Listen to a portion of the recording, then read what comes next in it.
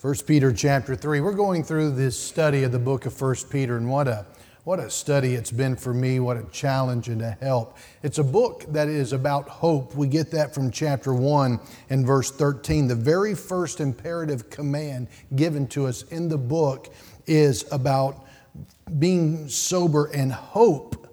Hope, being sober, referring to your spiritual aspect of being sober-minded. Be serious about what God is serious about, and hope to the end for the grace. So we've entitled the series Encouragement Through God's Enabling, because God wants you to be filled with hope. And hope in the Bible is a confident expectation.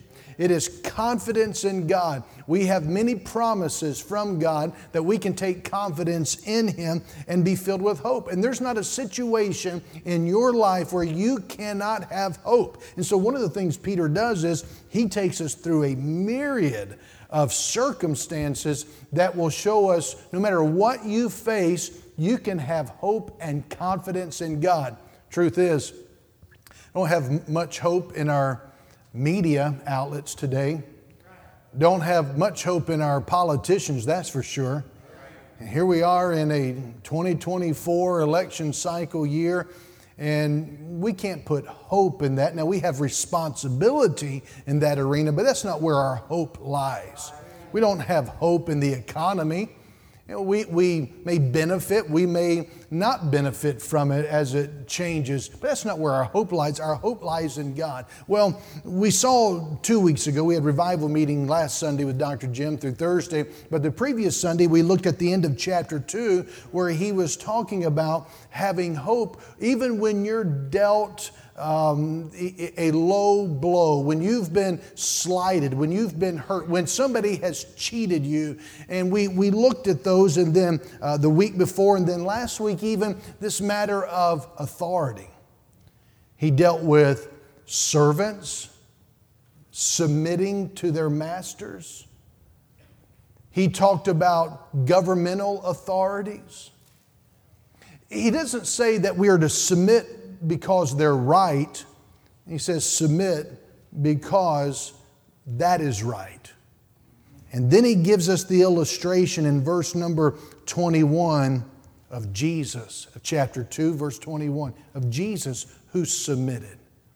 In fact, one of the best passages of Jesus Christ leaving heaven to come here for us is Philippians 2, where it says he humbled himself and became obedient unto death, even the death of the cross. And so Paul says, let that same mind that Jesus had be in you. And Jesus, we're told here, is our example, leaving us an example, chapter 2, verse 21, to follow his steps. And it says that when he was treated wrongly, he didn't respond in a wrong way. When he was threatened, he didn't threaten back. He didn't respond and retaliate. He submitted. Why? Because this submission is not a weakness, but it's a confidence in the God who is in complete and total control. Amen. Well, we pick up our reading now in chapter 3. Chapter 3, verse 1, likewise. Because of what Jesus has done and how he has submitted, he submitted to Pontius Pilate. Remember that? He was arrested, tried wrongly, accused of blasphemy.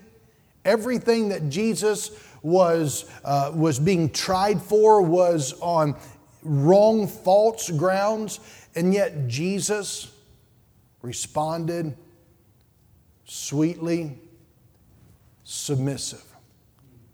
Likewise, Peter says, ye wives, be in subjection to your own husbands, that if any, that is any husband, obey not the word, they also may without the word be won by the conversation of the wives. The word conversation is not referring to speech. It's an old English word that refers to lifestyle of the wives. Verse 2. While they behold your chaste lifestyle or conversation coupled with fear, whose adorning, that is the wife, Let it not be that outward adorning of plaiting the hair and of wearing of gold or of putting on of apparel. But let it be the hidden man of the heart, and that which is not corruptible, even the ornament of a meek and quiet spirit, which is in the sight of God of great price. For after this manner in the old time, the holy women also who trusted in God adorned themselves, being in subjection unto their own husbands. So he gives an Old Testament illustration. Verse 6, even as Sarah obeyed Abraham, calling him Lord, whose daughters ye are, as long as ye do well and are not afraid with any amazement. Verse 7, likewise, ye husbands, dwell with them, that is, your wife, according to knowledge, giving honor unto the wife as unto the weaker vessel, and as being heirs together of the grace of life, that your prayers be not hindered. Wow, what a passage, 7 verses. Well, 7 verses that will never be given this way in our corrupt culture, that's for sure. My temptation is, let's save this for Sunday night or Wednesday night. My temptation is, let's just pass off of this and go on to something else. But that's not a lot of trust in God and His Word to do something like that. And I don't change when I decide, when I know the mind of the Lord, that I'm to preach through this book, and we need to be preached to a book, given a book, and go verse by verse and precept by precept, then I have to trust the Lord that He knows when it's going to happen, when we're going to get to it, and who's going to be in the congregation, and regardless of what's happening in society round about us. Because this is not a club that we're trying to win people to. I'm not a politician running for any position, needing your votes. This is a church where Christ is the head. This authority that we have is the Word of God, and we put our faith and trust in God and His Word, and thus saith the Lord is the message. We're not going to add anything to it. We're not going to take anything from it. When it doesn't line up with us, it's not the book that's broke, it's us. And so this is a mirror. We look into it. God can help us, change us, and give us meaning and purpose in living. So this morning I want us to look at, in context of the entire book of Peter, it's a book about hope. So I want to preach this morning on hope beyond I do. Hope beyond I do. Or marriage according to God. Now he's going to talk about marriage here. This is ultimately not what I thought it would be, and that is not entirely a passage that's going to help us have a happy marriage, though it will. But this is rather, the context, I believe, is to help us have a happy, healthy relationship with God. And the way in which we go about that will cause us to have a more effective and happier and satisfied relationship here. Remember, he dealt with relationships before. A slave to its master, servants to master, an employer to the employee to the employer, a citizen to the governmental authorities, and now he's moving to the family realm. See, the fact that a man and woman are both saved, they're believers in God, is no guarantee that the marriage will succeed. Marriage is something that we have to work at. The success of a marriage is not automatic. When one marriage partner is a Christian and the other is not, it makes it extremely difficult and challenging. Because it was God's idea for marriage. It is God who's put the recipe for marriage together. And Peter addresses this section of his letter to Christian wives who have unsaved husbands. He's telling the wives how to win your spouse to the Lord by a way in which you live. And then he adds in a very important instruction to the husband. Now, no matter your marital status, you can learn from Peter the essentials for a happy, healthy, holy, successful marriage. And again, this is not ultimately as much about marriage as it is how we're to conduct ourselves within these given relationships so that we can ultimately have the right relationship with Him. Twice in this passage, these verses, Peter reminded Christian wives that they're to be submissive to their husbands. Well, that's definitely not popular today. Even the most wholesome, if there is such a thing, of TV shows, they're going to leave out, if they have a marriage ceremony, to obey, to submit. But God put it in there. And those who leave it out, they're still not finding the satisfaction and the success of their marriage as they should. And part of it is because they don't agree with it. They don't get it. Listen, let me remind you, there are people here who've been in church who wouldn't disagree with the message, but they'll say a lot of the same things. I hear Pastor talk about this and how to find a mate God's way and how to do this and and I just don't get it. Well, the fact that you don't get it doesn't mean it's not to be gotten. The fact that you don't understand God doesn't mean He doesn't make sense. The fact that you don't see it doesn't mean it's not there. And the fact that many people say, well, this matter of submission is kind of old-fashioned. Yeah, so is breathing. The word translated that we find submit, subject, verse number 1, it's a military term that means to place under rank. And someone says that it's getting worse moment by moment that he's talking about this. But the truth is, God has a place for everything, and He's ordained leadership at various levels. Again, chapter 2, verse 13 through 14, we saw that. And He has ordained the husband to be the head of the home. Ephesians 5 and verse 21 and following verses tells us that. And that as the husband submits to Christ, the wife should also submit to the husband. Now listen, headship is not dictatorship. It's the loving exercise of divine authority under the lordship of Jesus Christ. In fact, let me say, some of the greatest hypocrites are men that will demand that their wives would submit to them when they refuse to submit to God's ordained authority in their life. Peter gave some reasons here and why a wife should submit in verse number 1, because there's an obligation there. Jesus Christ Himself submitted, and so there's nothing degrading about submitting to God's leadership, and ultimately that's what that's about. See, submission, wives, submission is trusting God to submit to the husband in your life. What does that mean? That means you duck and let God deal with your husband. That's what submission is. It's trusting God that the one that God's placed over me, I will submit to a law enforcement officer, not because they're always bigger and stronger. Not all of them look like Larry Mooney, because not all of them are.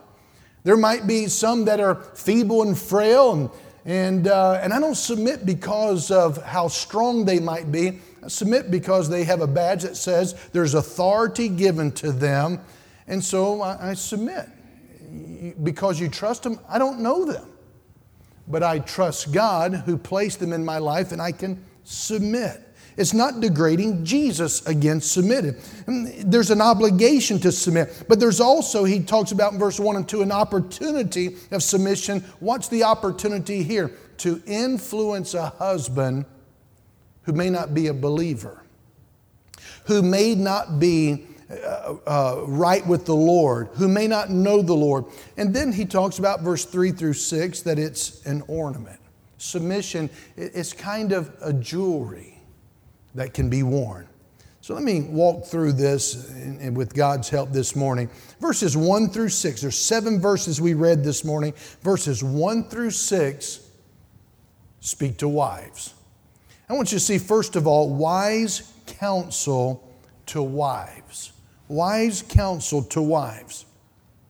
Again, the first 6 verses of our passage refer to wives, and the 7th, just one verse, speaks to the husband. Now, it may seem strange that Peter's advice takes 6 times as long to speak to the wives as it does the husband. But I think what Peter's doing here is he's trying to help the wife because of the difficult position she's in. In this economy, 2,000 years ago, if a husband became a Christian, he brought his wife and family to church whether they wanted to or not. But if a wife got saved, she can't make her family. She couldn't make her husband. And so Peter's trying to help. In light of the whole book, she can have confidence in God and follow Jesus' example. And this is how you see God work. I find no fewer than 3 implied imperatives woven into the fabric of these 6 verses. They're reasonable. Ladies, they are. They're doable. They are not culturally relevant, I will tell you that. But they're God's commands and they work. So verses 1 through 2, analyze your actions, ladies. Verses 1 through 2, analyze your actions. See, many wives view their roles as conditional. I'll be the kind of wife I should be if he's the kind of husband he should be. After all, he's the leader. Now, on the surface, that sounds legitimate. And turnabout is fair play. But there's one great problem with that concept, and that is this passage is not written just for wives with husbands who play fair. This passage is written to wives whose husbands are not playing fair. This passage is written to wives, even those whose husbands are described as those who obey not the word, is what it says in verse 1. In fact, by implication, this is directed to women who are married to unsaved husbands. This can be help to wives whose husbands are saved, but they're far from God. This can even be helpful for wives who are married to husbands who claim to be a Christian but are not acting like it. And this can even be helpful for Christian women who are not married. And so Peter considers the wife's role of submission to be extremely important. Disobedient husbands are going their own way. Husbands who care very little about the things of God. Husbands who would mock the things of God. In other words, these are husbands who are not measuring up to God's standard. And Peter says, wives, you can be filled with hope, but you need to analyze your actions. Having to exhibit godly behavior under a circumstance like that, with that kind of a husband in a home like that, would cause many wives to substitute secret manipulation instead of what God calls for, and that is a quiet spirit. Many a woman has been effective using manipulation, but it's a form of falsehood, trickery, deceit, lying. In fact, all those things describe Satan himself. It may take many forms, such as pouting, sulking, scheming, bargaining, nagging, preaching, coercing, or humiliating. Wives who use this strategy, they're not trusting God. They're not trusting God to change their husbands. You see, a wife is not responsible for her husband's life. She's responsible for her life. You cannot make your husband something he's not. Only God can do that. One preacher's wife once said, "It's my job to love him. It's God's job to make him good." I say that's a wonderful philosophy for any wife to embrace. It's your job to love your husband and submit. It's God's job to change his life. And God's saying, here's how we're going to do it. Here's how. It's not going to be without you. God says, I'm going to use you so that you can see a miracle occur. See, wives who are truly obedient to Christ will find that God will honor their secure spirit. Do you know that submission is really a mark of security and trust. It's not a spineless cringing based on insecurity and fear. No, it's a voluntary unselfishness. It's a willing and cooperative spirit that seeks the highest good for one's husband. It is living like Jesus. Now, someone says, well, that sounds like a dead-end street, Pastor. Well, if you only knew what I'm living with, what a reprobate of a husband, what an ungodly man, what a scoundrel, what a no good husband I'm married to. But notice what Peter says again. He says in verse 1, the end of the verse, that they also may without the word, without the wife actually speaking or preaching or nagging, without the word, the husband can be won by the lifestyle of the wife. While they behold, verse 2, your chaste conversation lifestyle coupled with fear. See, the Greek term for behold is a keen, careful observation. It's not a casual glance. It's not a husband saying, well, you went to church, but I can see, boy, really nothing's done anything in your life. You going to church, if that didn't really do anything for you, why should I even consider God? No, it's a disobedient husband who's observing his wife's godly behavior. His heart will eventually soften towards spiritual things. And such a lifestyle has been called the silent preaching of a lovely life. So he says, analyze your actions here. And then watch your adornment and your attitude, verses 3 and 4. He says, whose adorning, let it not be that outward adorning of plaiting the hair and of wearing of gold or of putting on of apparel, but let it be the hidden man of the heart, and that which is not corruptible, even the ornament of a meek and quiet spirit, which is in the sight of God of great price. Now he's drawing a sharp contrast. He's drawing a sharp contrast between your outside look and your inner beauty. He's drawing a contrast by where you put your time and emphasis, what you're trying to make look better, the outside or the inside. Now, in our society, it's an easy society to shop till you drop kind of a culture. You can get carried away with all kinds of externals. Our stores, our advertisements, online shopping, infomercials, entire television shows, social media channels devoted to shopping to make your outward look better. Now, he's not saying you can't dress up, you can't look nice, you can't do your hair nice or wear jewelry. He's not prohibiting any of that.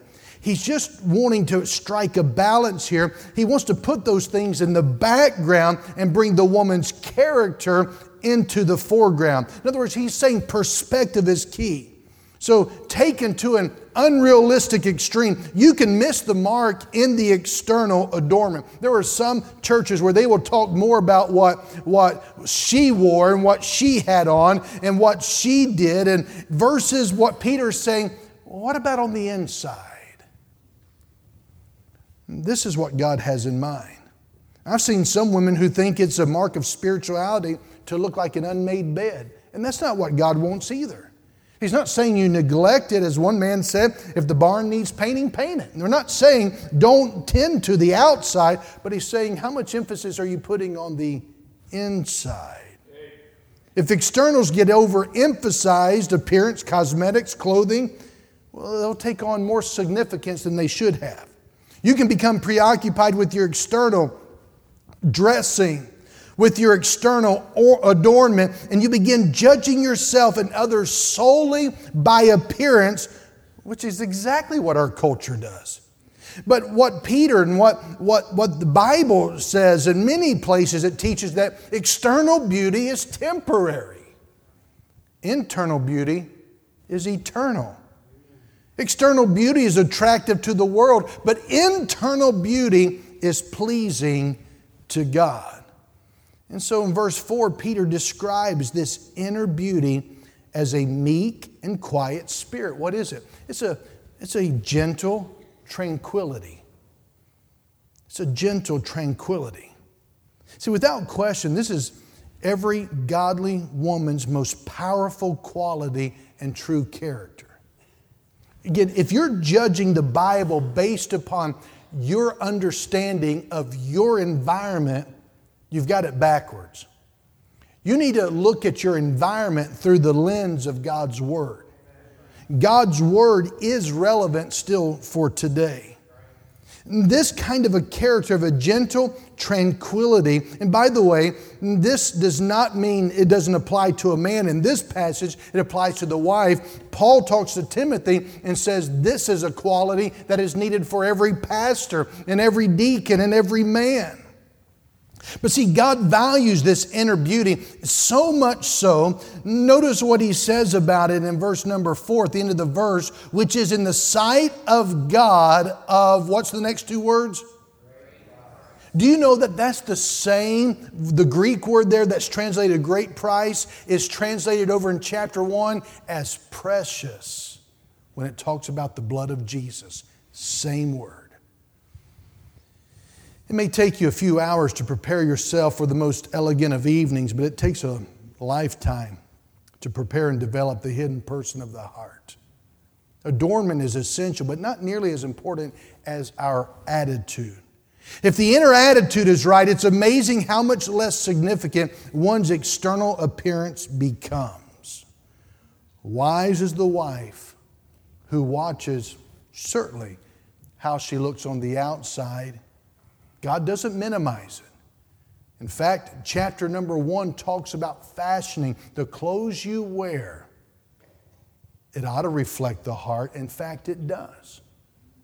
When people step away from here, sometimes they're caught in public and they are reflecting what's really in their heart, and that is they've minimized the inner beauty that God's calling for. Third thought under this, to the wives in verse 5 and 6, he says, evaluate your attention. Evaluate your attention. Where are you putting your attention, wives? Verse 5, for after this manner in the old time, the holy women also who trusted in God adorned themselves, being in subjection to their own husbands, even as Sarah obeyed Abraham. What did she call her husband Abraham? She called him Lord, Master, whose daughters ye are, as long as ye do well and are not afraid with any amazement. So evaluate, where are you putting your attention? See, the fact that Sarah, and this is Genesis 18 and verse 12, she called her husband Lord, it reveals a lot about her perspective of their relationship. It shows that she respected him. She was attentive to his needs. She cooperated with his wishes. She adapted herself to his desires. Wives, are you patterning yourself after Sarah's role model? That's what the Holy Spirit is telling us. Look at where you place most of your attention. Where do you spend your time? Where is the focus of your prayer life? Is the husband at the top of your earthly list? I encourage you, wives, to evaluate where you place most of your attention, especially for women who are busy raising a family. It's easy to put your husband's needs on hold in the rush of caring for the constant needs of your children. Experience has taught me that this is often where a breakdown in a marital relationship begins. Listen, when God gives you children, the children do not come before each other's relationship. Peter says that Sarah submitted, obeyed Abraham. Why? Because her attention was on him. I want to thank the Lord publicly here and say that I have a Sarah. Her name is Christy. Sarah means princess, by the way. And I feel like a prince because I married a princess. And she makes me really feel like a king. I want to tell you, everything that my wife does, I am not worthy of. I don't deserve. That's not the time to say amen there, Brother Rob. Just you're a half a thought.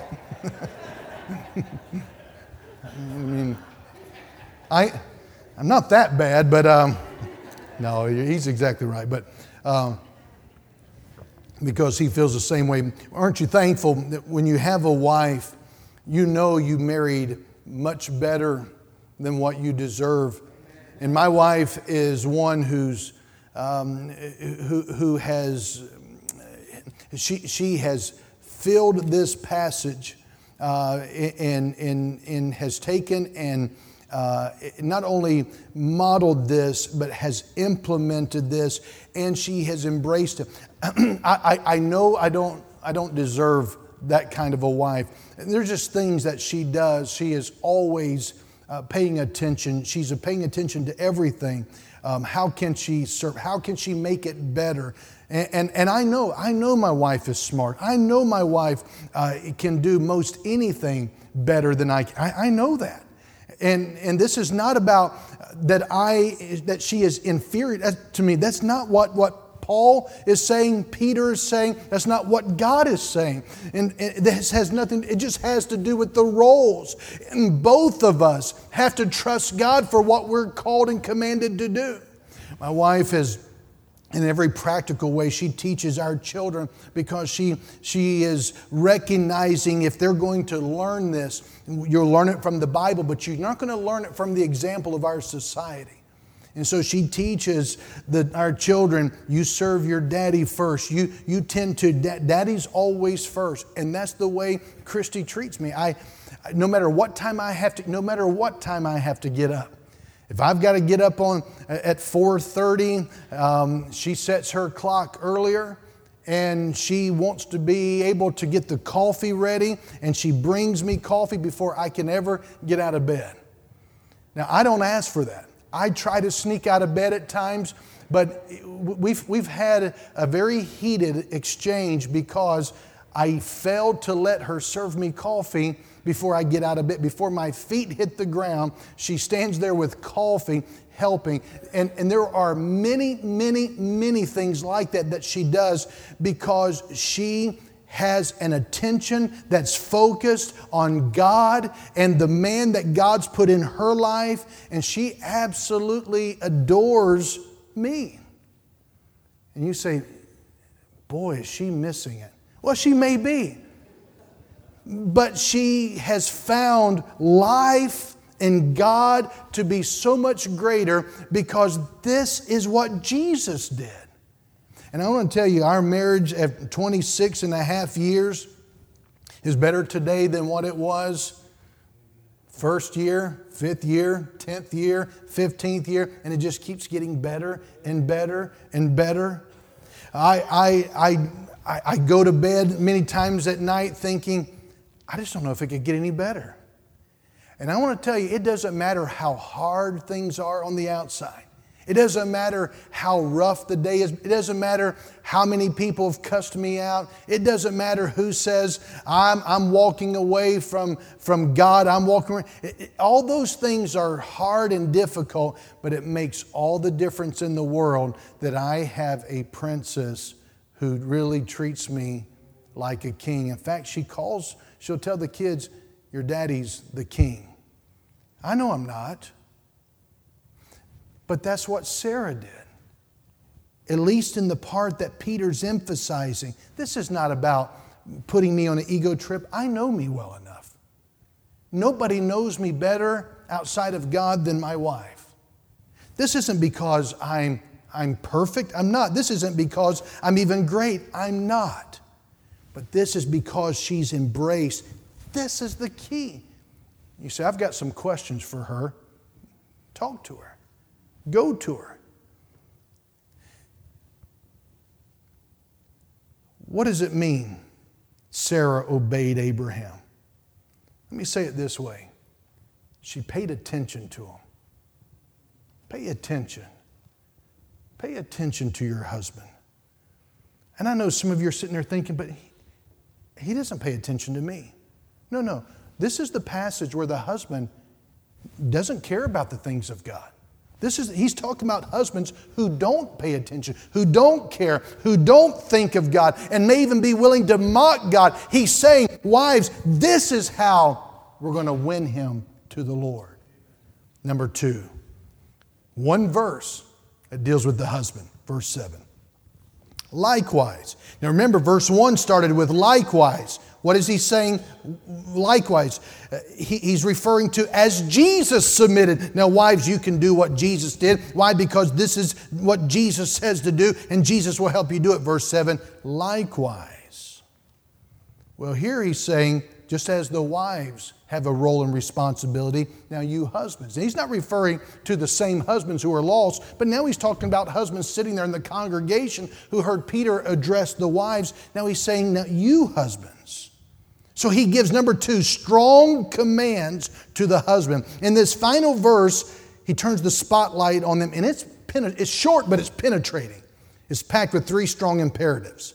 Notice verse number 7. Let me give you the 3, and then we'll work through it real fast. Likewise, ye husbands, first imperative, dwell. Dwell with them. That is, live with your wife. Number 2, according to knowledge, know your wife. Number 3, give honor unto the wife as unto the weaker vessel. So number 1, live with your wife. Now this has to do with physical. He's dealing with the husband's command in a physical, in an emotional, and in a spiritual way. So here it's physical. Live with your wife. Dwell with means to live together. Someone said, well, that's very simple. You get married, we should live together. Well, it's more than just being under the same roof. You say, I live with my wife, I'm married to her, and some of you think, well, that's part of the problem. Well, that's not the problem. What Peter's talking about is a close togetherness. It suggests more than merely living together in the same home. It refers to a depth, a sense of intimacy. He's saying that husbands are responsible in the physical realm. Providing a good living should never substitute for sharing deeply in life. The husband needs to be at home with his wife, understanding every room in a wife's heart and being sensitive to her needs. Regardless of what stage of life you're in, dwelling together definitely means more than eating at the same table, sharing the same bed, paying for the same mortgage. It means an intimacy and even in a physical realm. But number 2, he says, know your wife. Dwell with them according to knowledge. This is intellectual. Peter exhorts husbands to live with their wives in an understanding way. Somebody asked Mrs. Albert Einstein if she understood Dr. Einstein's theory of relativity. And she said, no, but I understand the doctor. See, in premarital counseling, I've sometimes asked the couple to write down 3 things each one thinks the other one enjoys doing the most, because they think they know each other so well. Usually the prospective bride makes her list immediately and the man sits and ponders. And usually the girl's right and usually the man ends up wrong. And I think, what a beginning to a marriage. And that's what I'm trying to get him to see. According to knowledge, he says. Dwell with your wife intellectually according to knowledge. In other words, it's not an academic knowledge, but it's a thorough understanding of how your wife is put together. You say, oh, I know my wife. Brown hair, blue eyes, weight, height. I know what she likes for supper. I know her favorite color. I know where she likes to go for dinner. Oh, I know my wife. No, it's not that kind of knowledge either. In fact, any man can find out that information. I could find that information out about any woman in here. That's not what he's talking about. He's saying that your wife is a unique vessel. Your wife, carefully crafted, beautifully interwoven by her Creator. To know your wife means you know the answers to those complex questions about her. What is her innermost makeup? What are her deepest concerns and fears? How do you help her work through them in the safety and security of your love? What does she need from you? Why does she respond as she does? There's no handbook for those insights in life. Even your father-in-law can't give you this kind of inside information. You have to find it out in the intimacy of marriage and in cultivating your life together. It takes time. And you single men, don't expect that you're ready for marriage if you're not cultivating your relationship with God as it ought to be. It is God who created you. It is God who created her. It's God who created marriage. And the way you're to succeed in marriage, Peter is getting across, is by that inner man. Wife, the husband needs to see what he can't see with his eyes, the inner man. Husband, your wife needs you to be in tune with God in the inner man. And so every single young man thinks they're ready for marriage simply because, well, we know some things. I know some things. No, you don't know until you have submitted and surrendered to knowing God. It takes time. It takes listening. It takes paying attention, concentrating, praying for insight, seeking understanding. Many a lady has gone through that stage and phase in life and the change of life. And many marriage has been hurt and crippled because a husband didn't understand how to dwell with his wife according to knowledge. And many wives didn't understand themselves. And because of battling these things, and husbands have just given their wives space and room. And they've neglected their responsibility. It's incredible that two married people can live together and never really know each other. Ignorance is dangerous in any area of life, but it's extremely dangerous in marriage. A Christian husband must know his wife's moods, feelings, needs, fears, and hopes. He has to listen with his heart and share meaningful communication with her. Every husband is preparing his wife to stand before the judgment seat of Christ.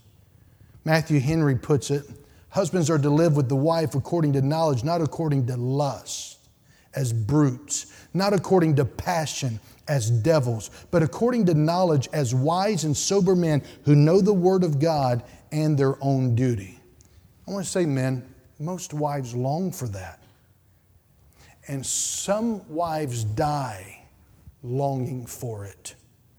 Few things give a woman more security than knowing that her husband really knows her. I failed in this area for many, many years. A lot of it was due to the fact that my wife is very strong. She's not insecure. I know some ladies would have a hard time with being around my wife because of many women's insecurities. And an insecure woman has a hard time being around a secure woman. And I would have a hard time thinking my wife has any fear, has any struggle. And there were things on the inside of her that I never knew, because on the outside, she will make things work. You got to go on. You've got to press on. You can't just have a call-in sick day once a week because I just feel like sitting on the couch today. I feel bad, feel gloomy, feel down, and come up with medical reasons in the history of your family why you can't. I'm telling you, you're suffering and people around you are suffering. And so my wife just never had that mindset. She had a mom that worked harder than most women will ever work. And so she had a mindset for that. And I missed the fact that on the inside, she still had needs. And I did not stare and behold and try to understand. Few things will give a woman more security than a husband who knows her. And by the way, that's what results in intimacy. That's what turns romance into a deep, lifelong love. That's what keeps her focused and committed on her husband, longing to have you there, delighted in your presence, your words, and your listening ear. Now, let me address this because some may misunderstand. When he talks about in verse 7, giving honor unto the wife as unto the weaker vessel, there's nothing here that has to do, he's not talking about the wife being a weaker vessel based upon her character or her intelligence or her spirituality or morally or intellectually. It simply means that the woman has less physical strength. It's just the way God has made her. That is what God has done. Now, the husband must recognize this difference, take it into account. And this is difficult also to comprehend because when we think about various things, we recognize our wives are pretty strong. All I have to do is mention childbearing and everyone should understand, yeah, they're pretty strong. But still, there's no doubt that the kind of strength that women have within them to endure that kind of pain is an incredible strength. But when it comes to actual physical strength, in spite of our confused and corrupt society, Dr. Robert Curlin, who's an orthopedic surgeon, sports medicine specialist, he says if the battle of the sexes was reduced to a tug of war with a line of 100 men on one side of the trench, 100 men on the other, women on the other side, the men would win. What makes the difference? He says just the muscular makeup. It's just the nature of it. And God's goal for us as husbands is just to be sensitive rather than to prove how strong and macho we are. By the way, if you have to tell your wife you're in charge, you're the head, the truth is you're not acting like it.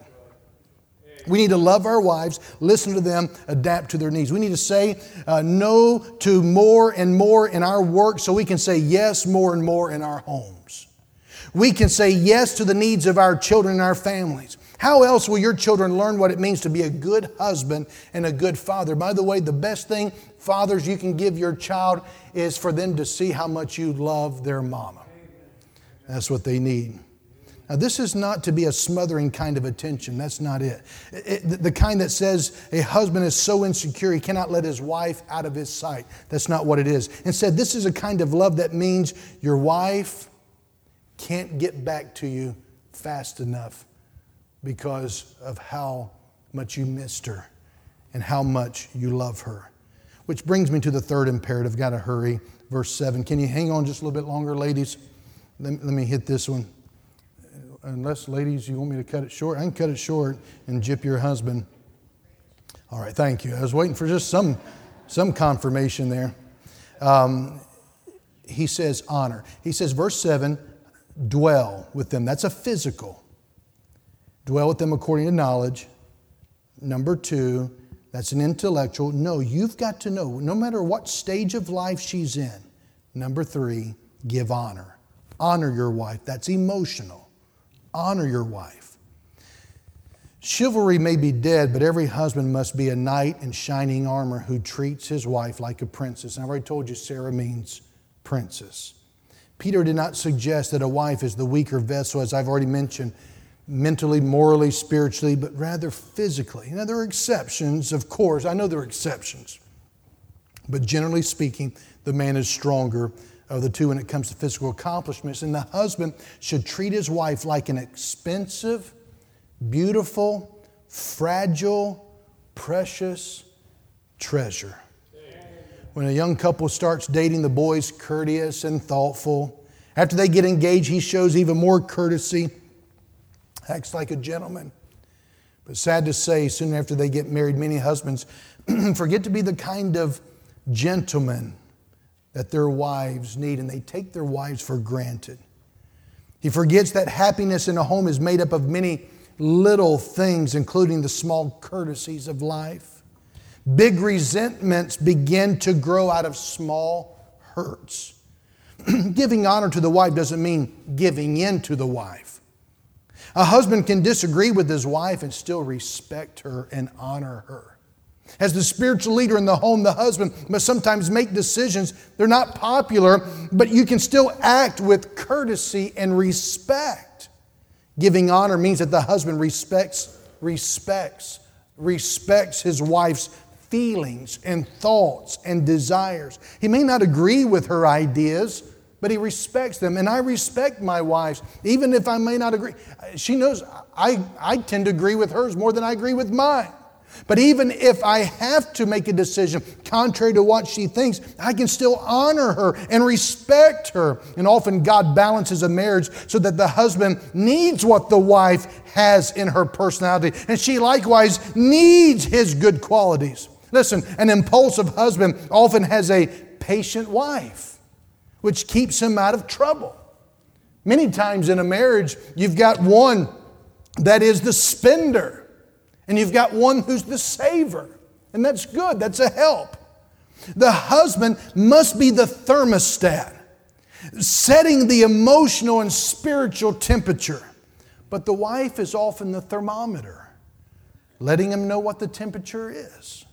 Both are necessary. The husband who is sensitive to his wife's feelings will not only make her happy, but will also grow himself and help his children live in a home that honors God. Honor. Treat her like a very valuable, precious ornament, treasure. Let me ask you some personal questions here. Men, how do you treat your wife on an average day? Do you honor her? Do you give her a place of significance? Does she know that she is your top priority? Do you communicate that in both your actions and your words? Honoring another is never something we keep to ourselves. I didn't come from a home where I saw this modeled. My dad left when I was 5. The last thing I ever saw my dad do was beat my mom and walk out, and I've never seen my dad since I was 5. I've never heard from my dad. I have no idea if he's alive or when he died. I didn't get to see it modeled. I'll tell you though, when I got to Bible college as a 17-year-old, I was still 17 when I became a freshman in college and turned 18 shortly thereafter. Dr. Childs taught our Christian home class. And I watched Dr. Childs treat his wife as a very precious treasure. Dr. Childs, that was really before the days that we had cell phones. They were just coming in. But Dr. Childs made it known that my wife doesn't have to be put on hold when she's calling for me. She gets put right through. And he'd stop a class to take a call from his wife. He called her Tiger. I thought that was her real name. I didn't know she had another name. He would always talk about Tiger. And he always held the door open for her to get in the vehicle and out of the vehicle. And he treated her as if she was a queen because she was. And that's what Peter's talking about. I'm thankful that God doesn't give up on teaching us. Let me summarize what Peter's written. Wives, your actions, your adornment, your attitude, your attention, they're crucial in your marriage. Husbands, living with your wife and getting to know your wife, honoring your wife, this is not for courtship to get married. This is for every stage of marriage. It's imperative, and if your marriage is going to be what God says it's to be in His eyes, you need to take verse 7 and you need to love it, embrace it, and pray it to be a reality. Now let me give you this third one, and I got to be done. Verse 7. Likewise, ye husbands, dwell with them according to knowledge, giving honor unto the wife and to the weaker vessel, as being heirs together the grace of life, that your prayers be not hindered. I have a third point, and that is a promise to both partners. He gives a promise. But I want to say it ultimately is a promise to the husband. I don't even know that I agree with what I wrote there. The promise in verse 7 is, I believe, to the husband. And that is, husbands, if you do not dwell with your wife physically and honor them with an intellectual understanding and knowing them and giving honor emotionally unto your wife, according to verse 7, your prayers will not be answered. Do you know what that means? It means if I'm not right with my wife, I cannot be right with God. What that means is if there's something broken in my marriage, it will affect Canaan Baptist Church. But do you know that if things are right between my wife and I, everyone else is the benefactor? But this is not ultimately about us having a happy marriage and everyone else being healthy around us. It's about my relationship with God being free and clear. Don't you want to have a happy marriage? Don't you want to have a happy relationship with God? then let's focus where he focuses. Let's stand together, please.